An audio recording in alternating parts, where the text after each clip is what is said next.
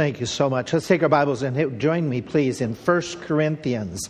1 Corinthians chapter 11, as we do a quick Bible study this morning. Many of you are familiar with all those different types of warning labels that may come on such items as your pillow that says if you remove this warning label, you will spend the next 3,500 years in purgatory, or something of that silly sort.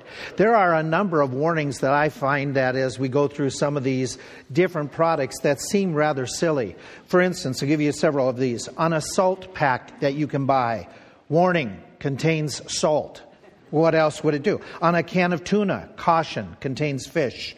On a dust mask, you know what those are, right? I mean, we're wearing them all the time. Caution, this mask does not supply oxygen. On a travel pillow, do not use while sleeping.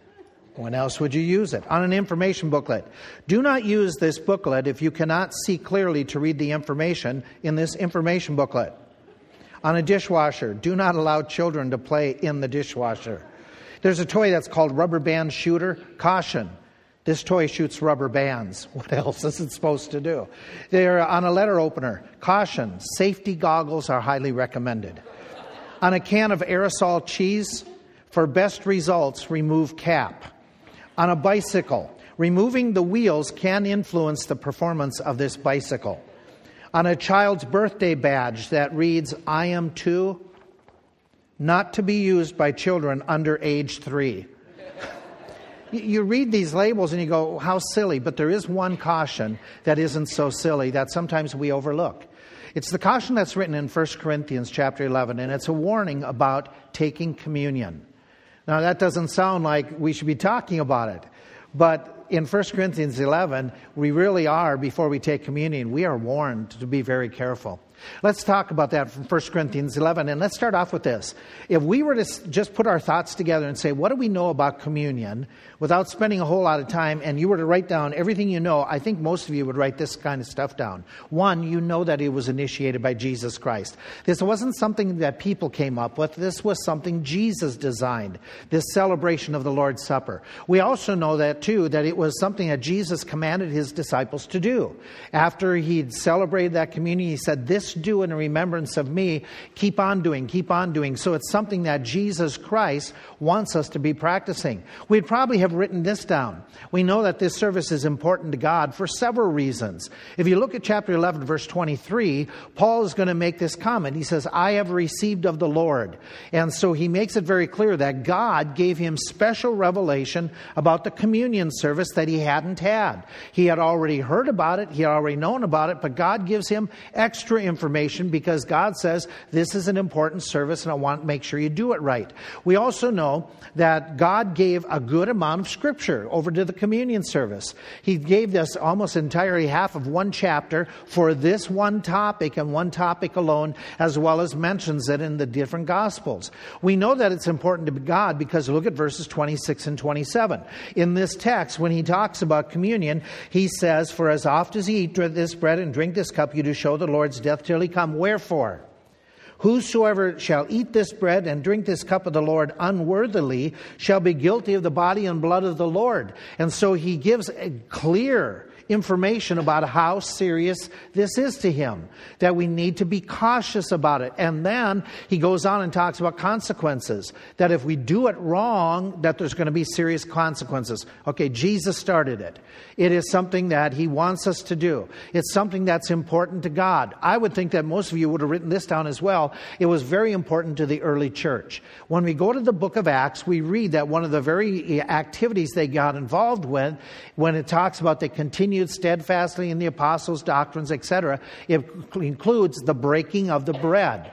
That's more than just a normal eating of a meal together. It's the idea, as most scholars conclude, it's the idea of taking communion. We go further in the book of Acts, and we know that it was important because it says upon the first day of the week that the disciples came together, they were breaking the bread. They were celebrating it every Sunday.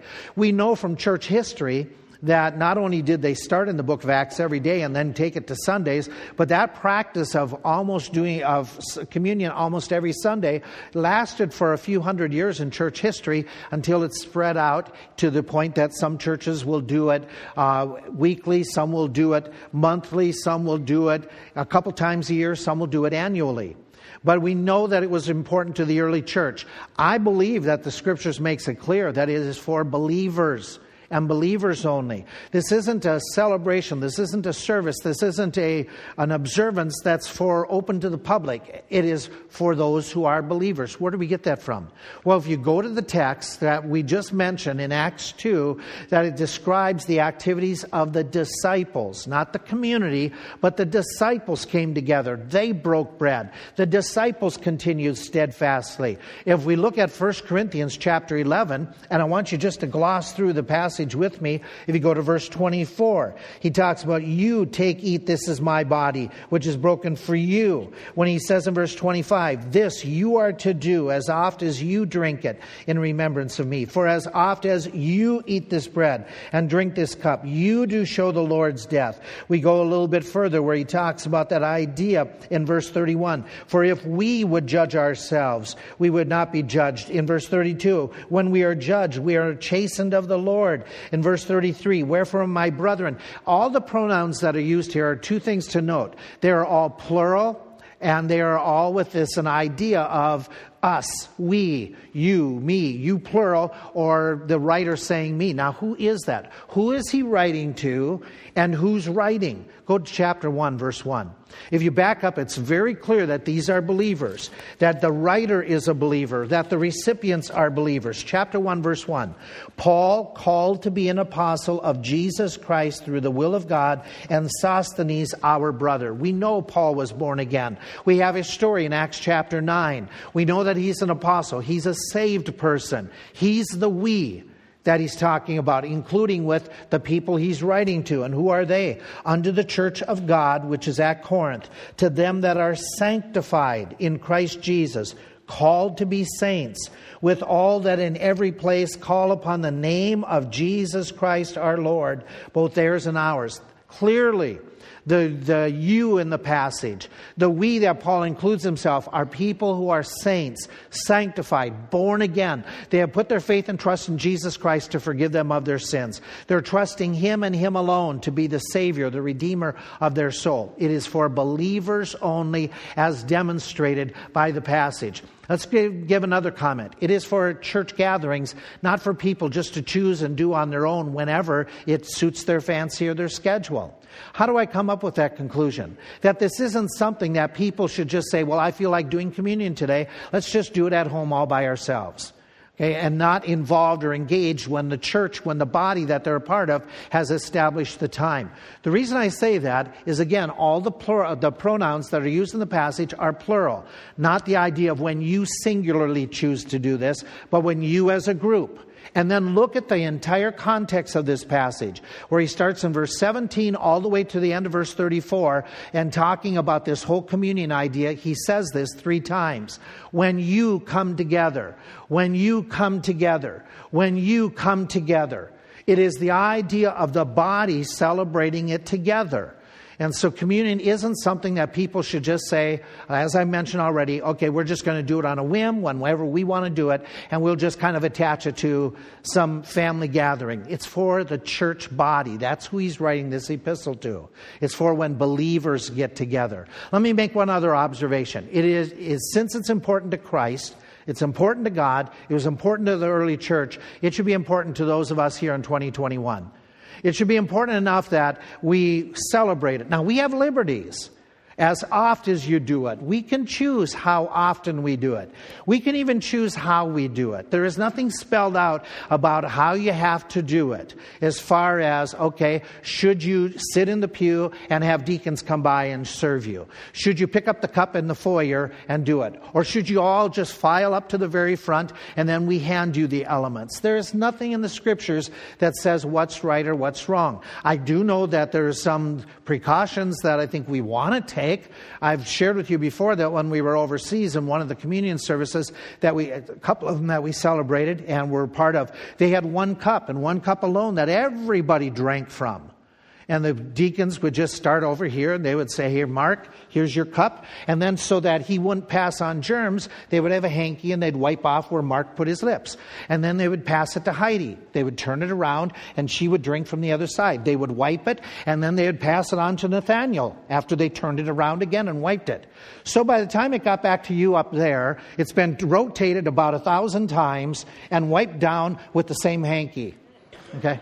Now, I'm not sure I want to do communion that way, especially in this time. We can choose however we do it. But this is what we have to do. We have to do it regularly, okay? And we have to do it right. Now, what is right? What does this passage tell us is the right way to do communion? 2 thoughts this morning. 2 ideas that come from this text. To do communion right, we have to make sure that when we do communion, we're exalting Christ. That has to be in our minds, all of our minds, and I'll explain that in a moment.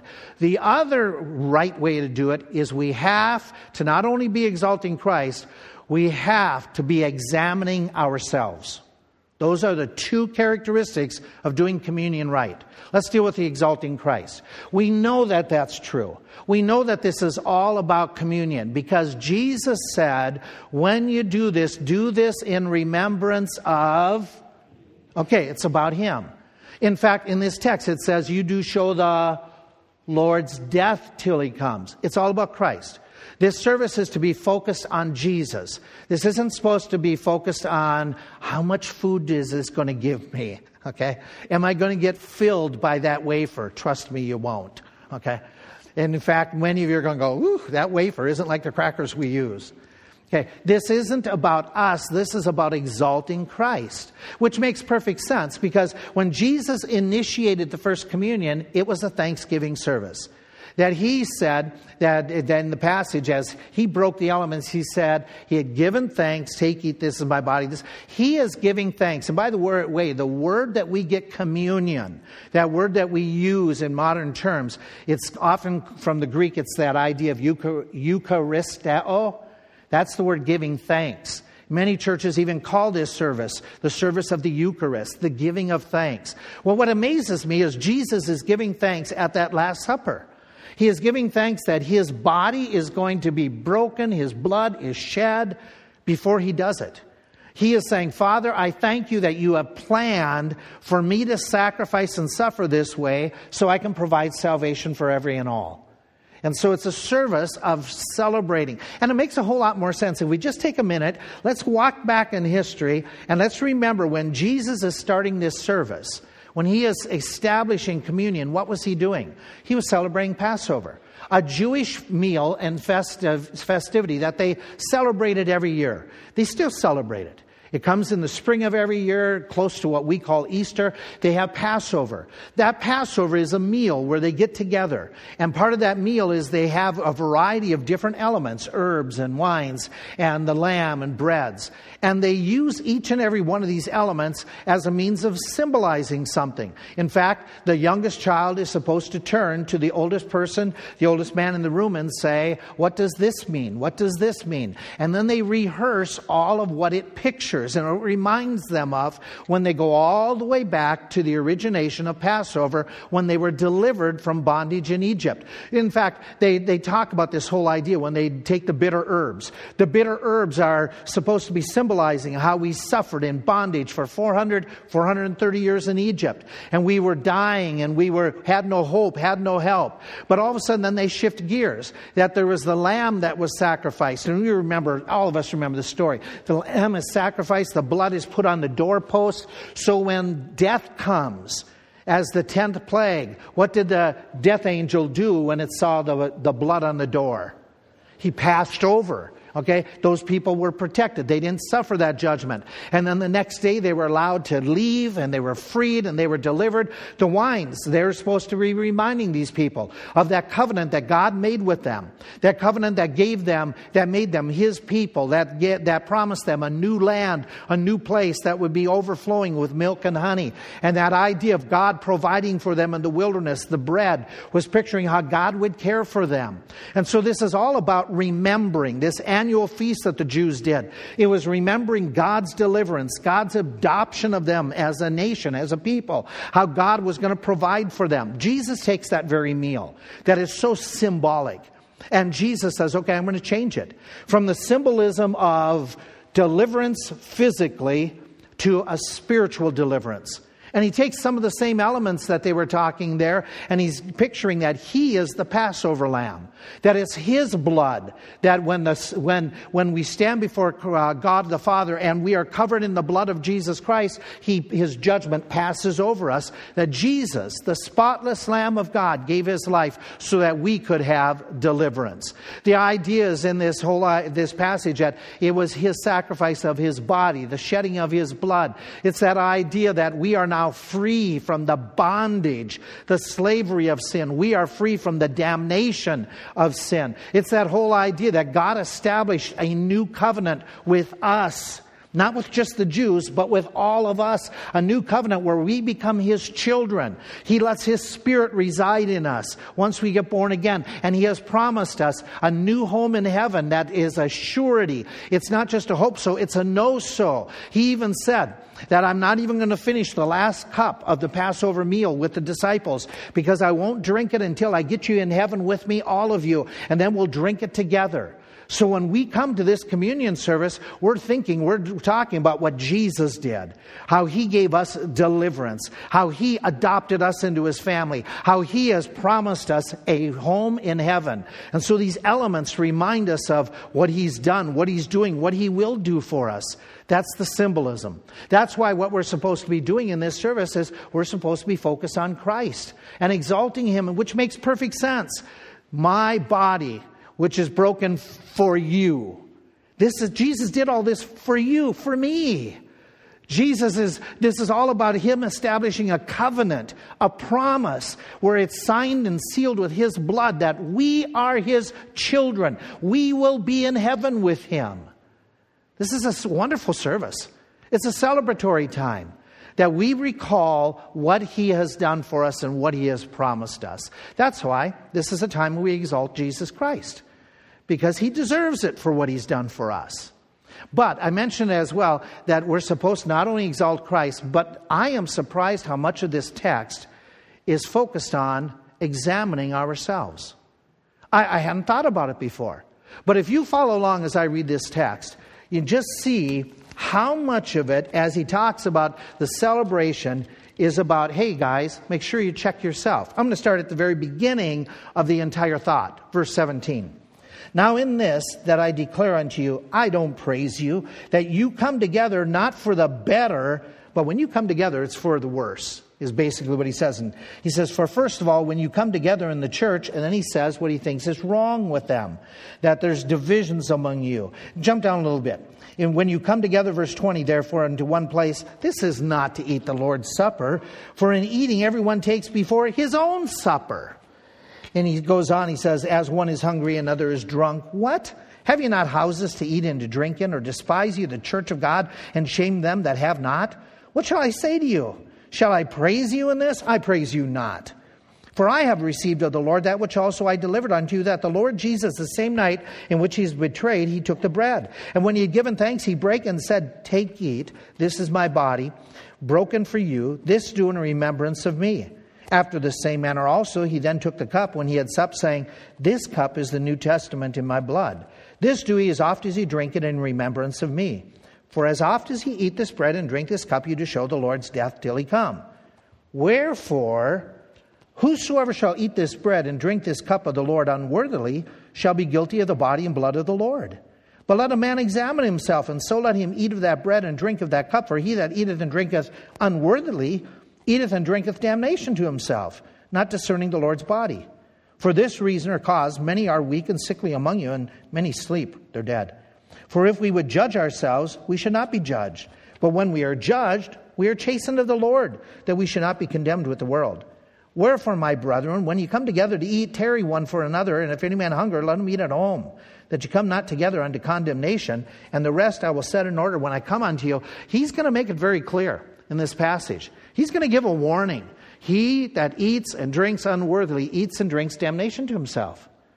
He goes on, not discerning the Lord's body. We got to dissect that for a moment. Most of you understand, but just in case somebody's here this morning, we got to make sure that you understand what's he mean by eat and drink unworthily. Eat and drink unworthily, he is not saying that the only people who can take this are those who are worthy of the sacrifice of Jesus. You deserve Jesus dying. You deserve God's grace. That's not true, because none of us are worthy of it. None of us deserve his forgiveness. That's because for all have sinned and come short of the glory of God. We don't deserve what Jesus Christ did for us. We're not that good. That's not what unworthily means. None of us can be good enough to deserve his forgiveness. So then what's he mean in this passage? What's he mean when he's saying, not in an unworthy drinks unworthily? It's the idea of unworthy fashion, in an inappropriate manner, in a manner that is distasteful, in a manner that offends Jesus Christ, in the way that we conduct ourselves, in our attitude and our actions during communion. You and I, we kind of get that sense. We understand what he's talking about. We can go back to the Bible and we can say, okay, what did the very first disciples, when he initiated communion, what were they doing that offended Jesus? When they gathered together for communion, remember they had a problem. They were arguing amongst themselves, and they got rebuked for it. Do you remember what their argument was? Who's the greatest? Who should be served? In fact, they wouldn't dare serve one another by washing feet. And Jesus illustrates to them that this isn't about me. This jealousy between believers is an inappropriate, unworthy fashion of coming to communion. It would be wrong for you and I to do that, to ignore others, to just demand that we get noticed and not others. Then we go to Corinthians. And we say, okay, what did he point out in their passage that he writes about? What did they do that was unworthy? Well, you look at the passage, there's divisions between the saints. He says that there are divisions, there are divisiveness, and we know that. You read the rest of the epistle. They were arguing over, hey, I like this pastor more than that pastor, and they'd form little groups in the church based upon the different preachers that they liked. They were divided over money. They were divided over spiritual gifts. I got a better gift than you do, so I'm not going to hang around you because you're not as spiritual as me. I have gifts that are showing, you don't.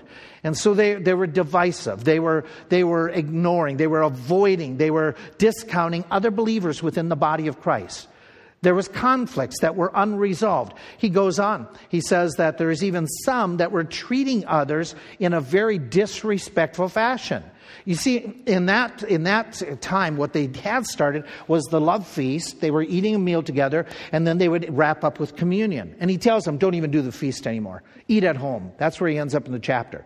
Because when you're getting together, some of you who have food aren't even sharing it with the people who don't have food. Some of you are rich, some of you are poor. Some of you have somebody sitting across the table. You're eating, you're getting fed, and that person, they got scraps.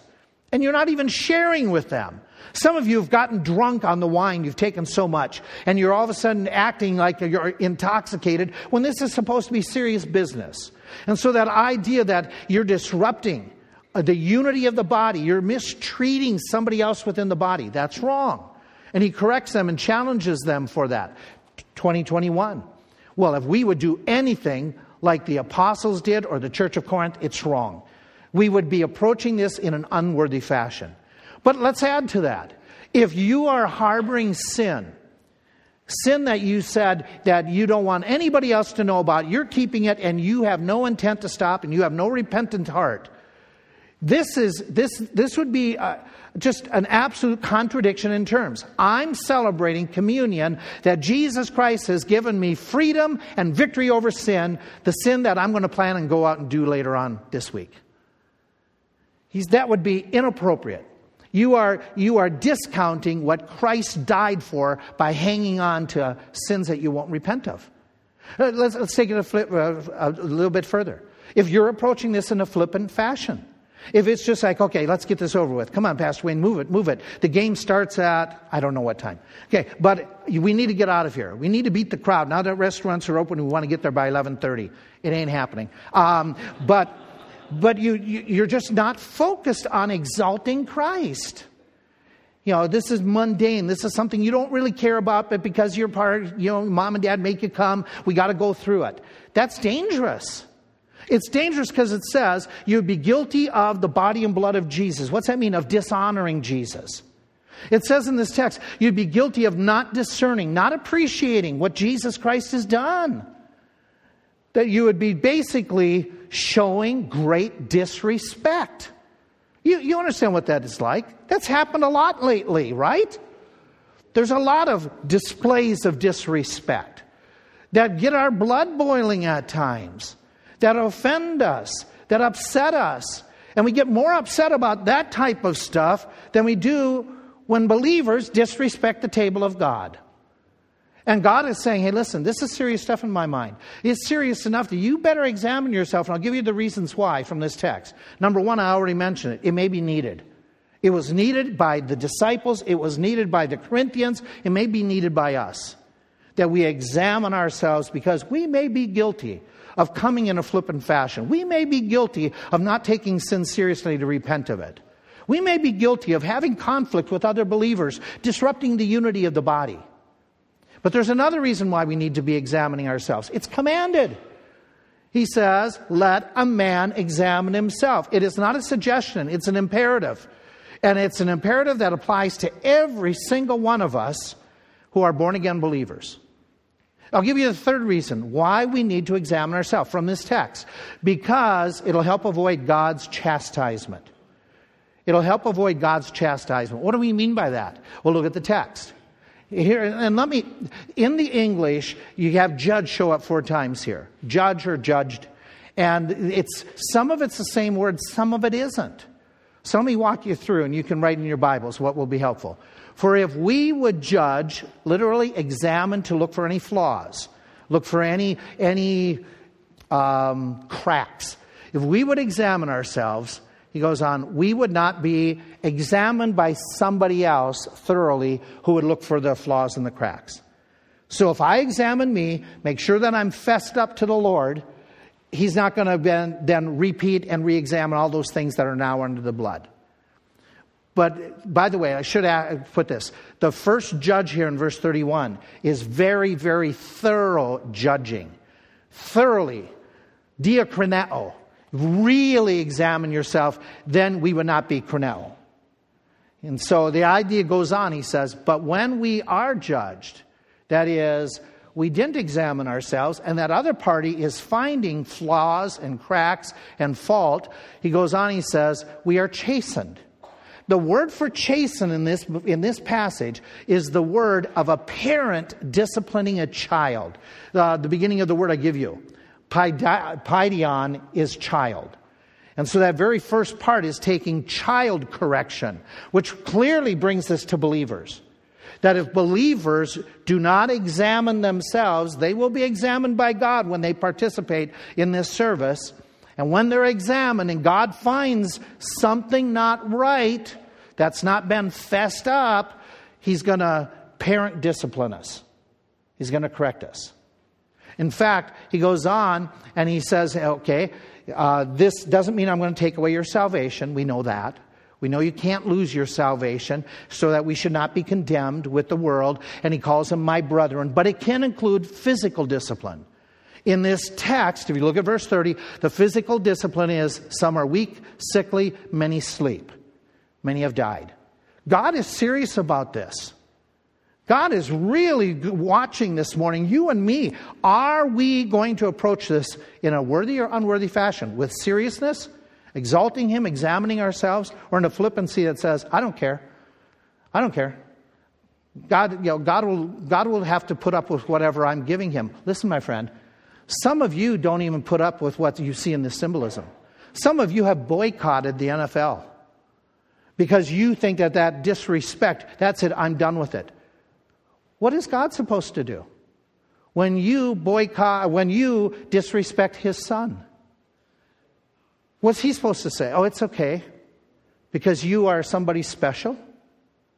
No.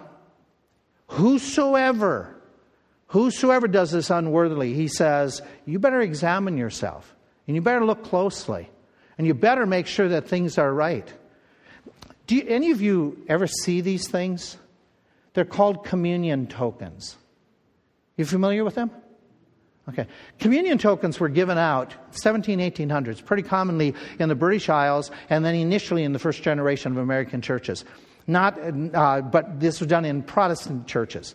And what they would do is they would give a communion token, and typically many of those churches would celebrate communion once a year. And they would do the love feast, they would do the foot washing, and they'd do communion. And if we were to do it, you would all be invited, but you couldn't come unless you had a communion token.